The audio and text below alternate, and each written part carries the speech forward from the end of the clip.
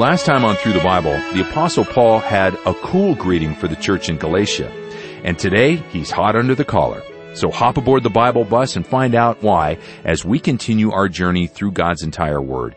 I'm Steve Schwetz, your host, and while you find your place in Galatians chapter 1, verse 2, let's take a minute to catch up with Greg Harris, Through the Bible's president, who's here to share some great letters from our fellow listeners on the Bible bus. Steve, this is such an awesome privilege that we have to hear from those that are going with us on this journey through the Bible. And every time, you and I both are listeners to the daily program. And I marvel that people continue to be transformed by God's Word and they share their stories. And we've got some great ones. So let's jump right in. You want to do this first one? This is from John in Hollister, California. I started listening about 15 years ago when I was a groundsman at a junior college, John says. I worked out in a parking lot pulling weeds, so I always had my radio with me. I came from a denomination where the Bible was not systematically studied. Going through the books in the Bible one at a time was new to me, but I was really hungry for it. I began studying in the book of 1 John and learned right away that being a Christian was not about church. It was about your whole life and a living and exciting relationship with Jesus Christ. Later, in studying the book of Jeremiah, John continues, I was amazed at how the weeping prophet speaks to me today. It's still one of my favorite books, and I listen on my app now to Dr. McGee, learning more every time. God's Word is deep, and there is no bottom to it. Thank you so much, staff, for all that you do. I love you all. Wow. Thank you, John. And often when we hear these different stories and the scenarios and the background and the context, I think, wouldn't it be cool if we could see this huge building with glass windows and each one of our listeners, we could see what's going on in their lives. I mean, this guy is, he's a gardener and he's listening. He's listening on a radio. We hear from truckers, prisoners. Okay, yeah. He was listening on a radio. He was listening. Now he's listening on the app. That's right. Thank you, Mr. Digital. I appreciate that. No, yeah. I appreciate how right. people are growing along with us. It's exciting. No, it really is. And that is why, and we're joking, but we're serious about this. It's why we're so committed to digital. Yeah. Because then you can have it as many times as you want. Okay, let's go to Michael, who says this. I really appreciate your messages since I was introduced to you this summer in the study of Acts.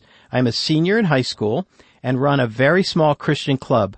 My church is willing to provide free Bibles, so I was planning on making a flyer to advertise them at school.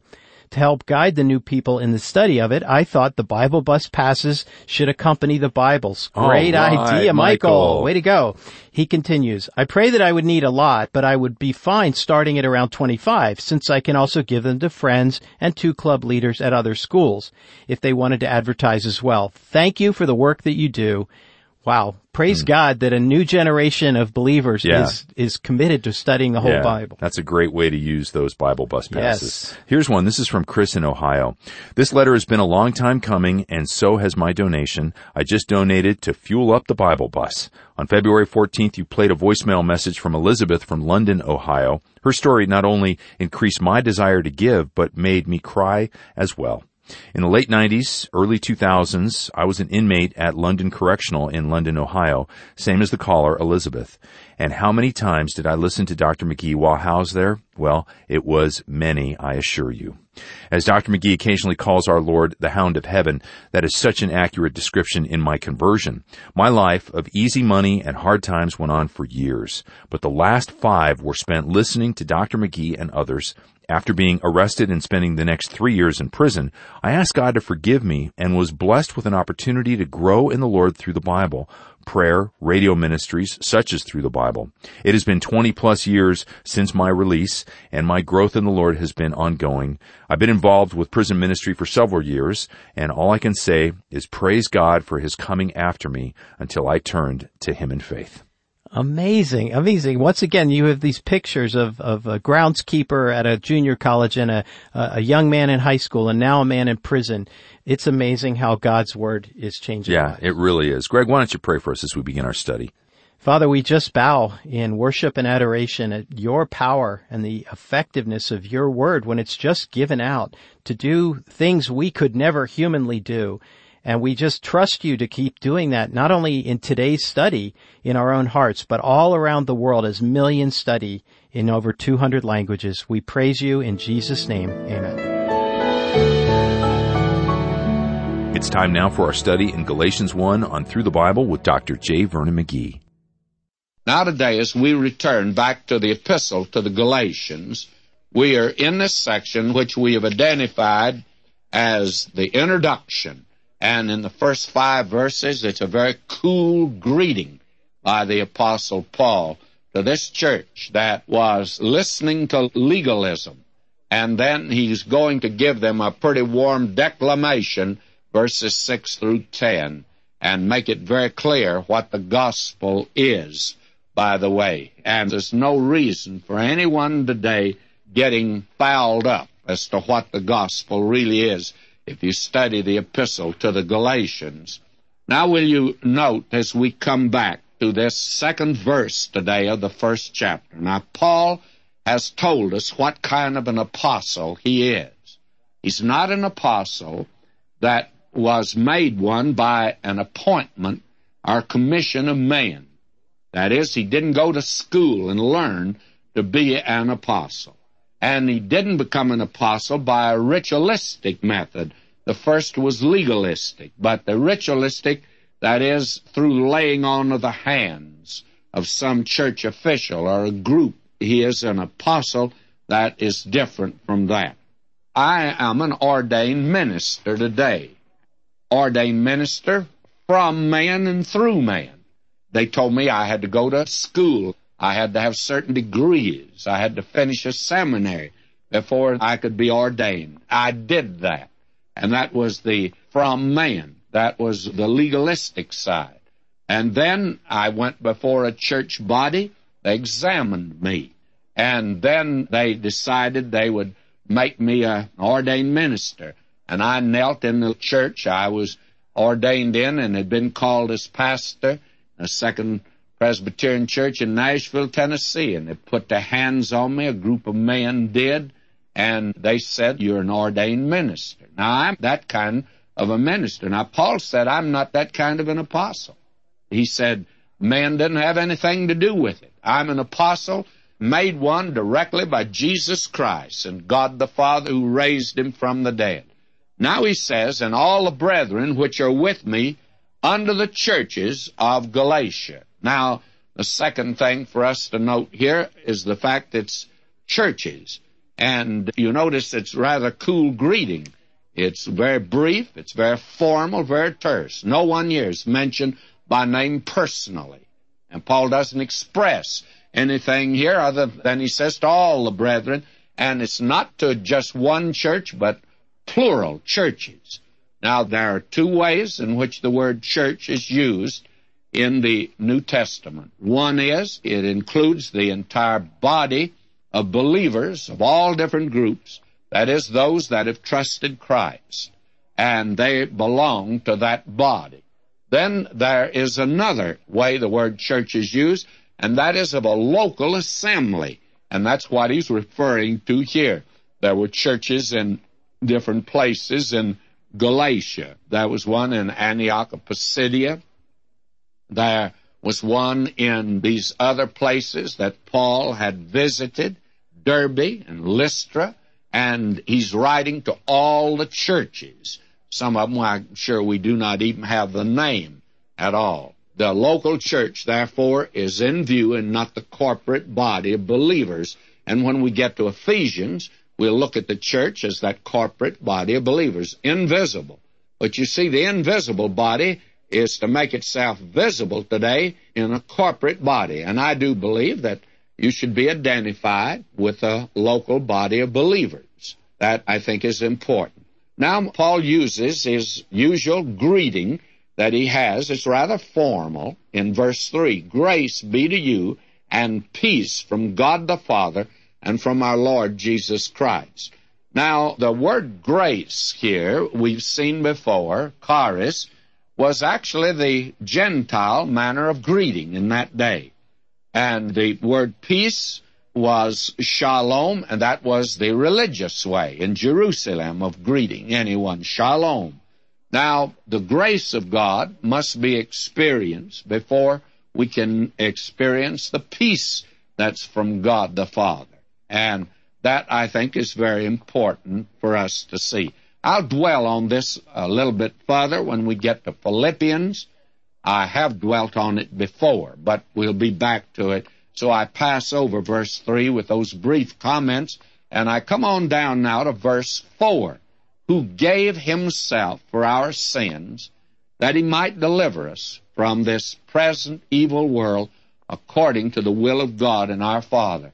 Now here is another one of those marvelous verses that when you come to it, I really don't know what to say. I can't rise to the level of this verse. So let me say some things about it that I trust might carry you to the height. Now, Paul here mentions now the Lord Jesus Christ, back there in verse 3. And having mentioned him, he says now, who gave himself for our sins. And here Paul gives the germ of the subject. And what is it? He gave himself. Now, nothing that you and I can add to the value of his sacrifice. Nothing. He gave himself. What do you have to give, friends? Anything? Can you add anything to the fact he gave himself? That's all that's necessary. He gave himself. And how wonderful and glorious that is. I just don't know what to say. I'm speechless when I read a thing like this. He gave himself. And when you give yourself, you've given everything. You've given who you are, what you've got, your time, you've given talent, you've given it all. He gave himself. He couldn't give any more. And you and I can't add to that. I haven't anything to add to that. He gave himself for our sin. Paul just couldn't wait to say it. And so having mentioned the Lord Jesus Christ, and he calls him our Lord Jesus Christ, he's my Savior. Can you say today he's your Savior? And then can you say, the Lord is my shepherd? It's one thing to say he's a shepherd. It's another thing to make it possessive. The Lord is my shepherd. Can you say that today? Because he goes on to say here that he might deliver us from this present evil world. Now, do you notice something there that's very important? He delivers us from this present evil world. There is, therefore, a present value of the gospel which proves its power and genuineness. Now, the gospel today can deliver you from this present evil world. Now, this poor girl, she tried to live by the law. Some cult put her on the law. What did she turn up with? Why, she turned up with a baby. She knows who the father is, but she's not married to him. How tragic it is. May I say that the gospel today can deliver us from this present evil world. Now, over against this letter, I have literally now thousands of letters from folk who've turned to Christ, and he's delivered them. He's delivered them from drugs. He's delivered them from alcohol. He's delivered them from sex sins, such as this. He's delivered them. And only Christ, my friend, can deliver you in a case like that. He alone can do it. That proves the genuineness of the gospel. He gave himself, and he gave himself for our sin. And that means he had to take my place. He died in my room, raised again. And he did it that he might deliver us from this present evil world. And now, that doesn't exhaust this verse. That's according to the will of God. Now, he can deliver us. And it'll not be according to law, but it must be according to the will of God, my friend. The will of God is that when he saves you, that you're not to live in sin. How wonderful that is. He can deliver us, wants to deliver us. He will deliver us, and he'll do it according to the will of God. It's his will that you be delivered. My friend, this is a verse makes you feel like throwing your hat in the air, does it not? But now let's move on. We read here, to whom be glory forever and ever. Amen. This is just a moment. Paul stops to render praise to God. I have become convinced today that I have never emphasized in my ministry as I should, the fact we should praise God more than we do. Let's just come right down to the nitty-gritty today, right down where the rubber meets the road. Did you this morning praise His name when you got up?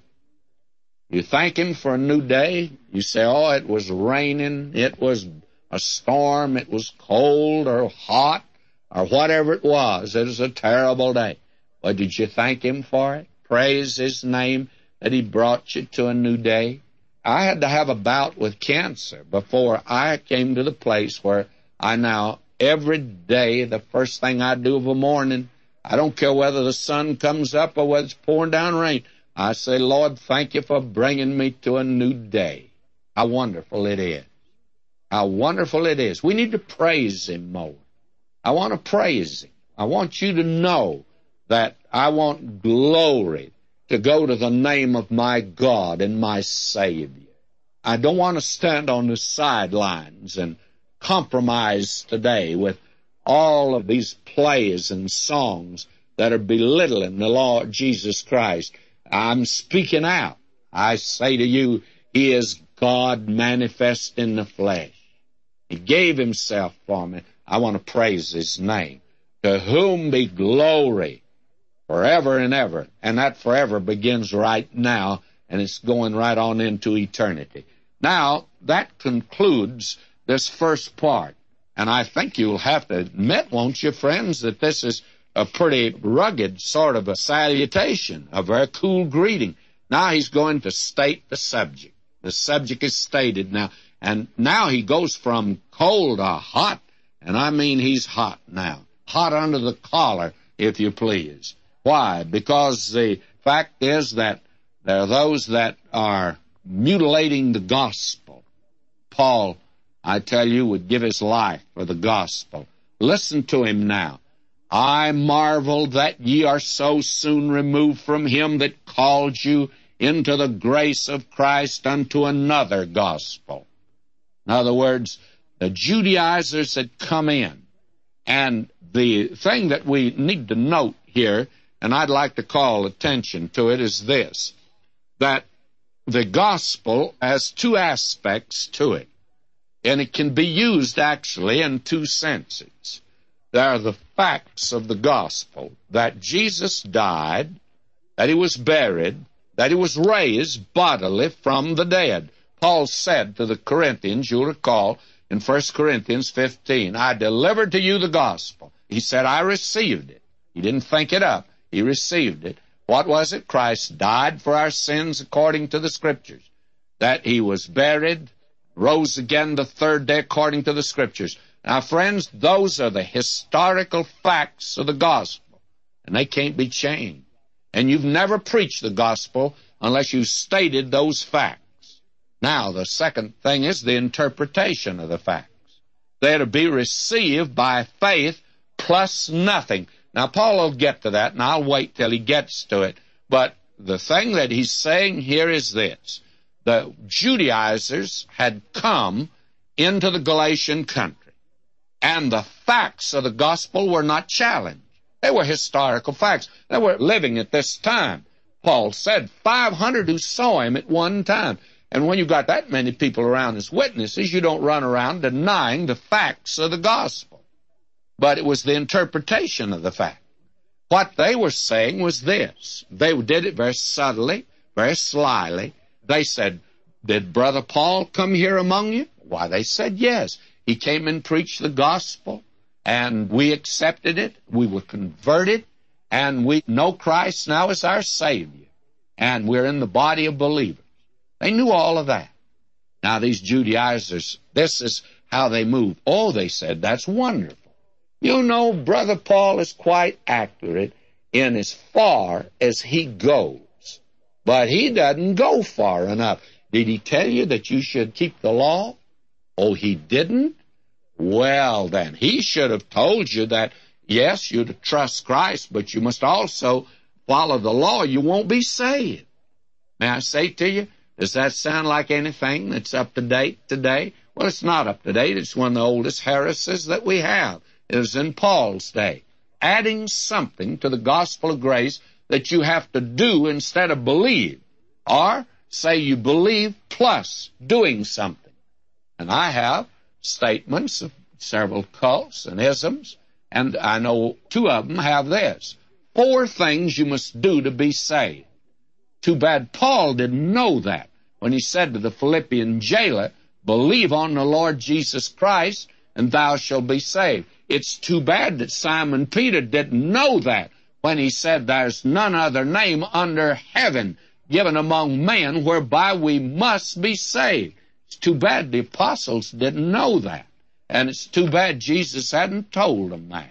And he had told them, you go and preach this gospel, and it was that you are to do nothing but to trust what has been done for you. That's very important to see here. In fact, it's all important. The gospel shuts out all works, everything. Now, what he's saying here is this: I marvel that you're so soon removed from him that called you unto the grace of Christ unto another gospel. Then he says, well, there's only one gospel, which is not another, but there be some that trouble you and would pervert the gospel of Christ. And that word pervert is metastrapho. It's a strong word. It was used by Dr. Luke when he was recording Simon Peter's sermon in Acts 2:20, when the sun was turned to darkness. That word turn. James uses the same word, laughter turned to mourning. In other words, this is quite a revolution. To attempt to change the gospel has the effect of making it the very opposite of what it really is. That's very important to see, by the way. Now he goes on here, verse 8. But though we are an angel from heaven, preach any other gospel unto you than that which we preached unto you, let him be accursed. Now this is as strong as anything could possibly be. He says, if an angel declared any other message than the gospel, he would be dismissed with a strong invective. Suppose right now, while I'm making this tape and while you are listening to it, suppose that an angel appears here to me and would say to me, look, McGee, you should add something to that. And when you hear it, the angel would appear to you and say, look, you should add something to it. McGee's right as far as he goes, but you've got to do something else. May I say to you, you could say to that angel, and I could say to him, get out of here. I'm not listening to you, though you be an angel from heaven. Paul said that an angel from heaven. And believe me, these cults don't look like angels to me. These that are preaching actually another gospel today, they look like anything but angels. But however, Satan makes his ministers angels of light, and some of them are attractive, or they're not. Now, he says, if any preach any other gospel unto you than that which you've received, let him be accursed. Now, friends, that's strong language. In fact, that's so strong, I hesitate to use it on the radio. But I'm going to give it to you. He says, if any preach any other gospel unto you than that which you've received, let him be damned. And friends, I can't make that any stronger than that. And this is a day when they're using language like that, and I frankly don't like to use it. But Paul used it. That's the word he's using here. Now he goes on to say, for do I now persuade men or God? Or do I seek to please men? For if I yet please men, I should not be the servant of Christ. Now, you preach the message that we're giving here today, and we'll give in this, you'll be in trouble. And I'm going to have to wait till next time to explain to you what I mean you'll be in trouble. Because it's the gospel of the grace of God today that the sinner hates. And a lot of unsaved church members don't like to hear it today. They want to do something. They want something that appeals to the flesh. And I tell you, the one thing the gospel does, it puts you and me in the dust and makes us beggars. And we have to come and ask God. We have to turn to Him and receive from Him everything, and we bring nothing in order to be saved. Oh, this is a glorious gospel, but we'll have to wait till next time to continue. Until then, may God richly bless you, my beloved.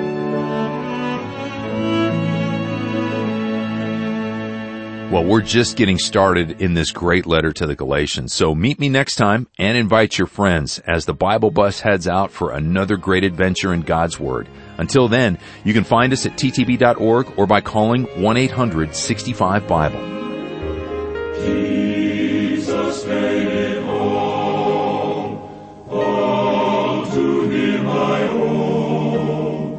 Sin had left a crimson stain. He washed it white as snow. Through the Bible is a 5-year study of God's entire Word, and together we discover God's purposes in history and our lives, found only when we believe in Jesus Christ. Do you know Him yet?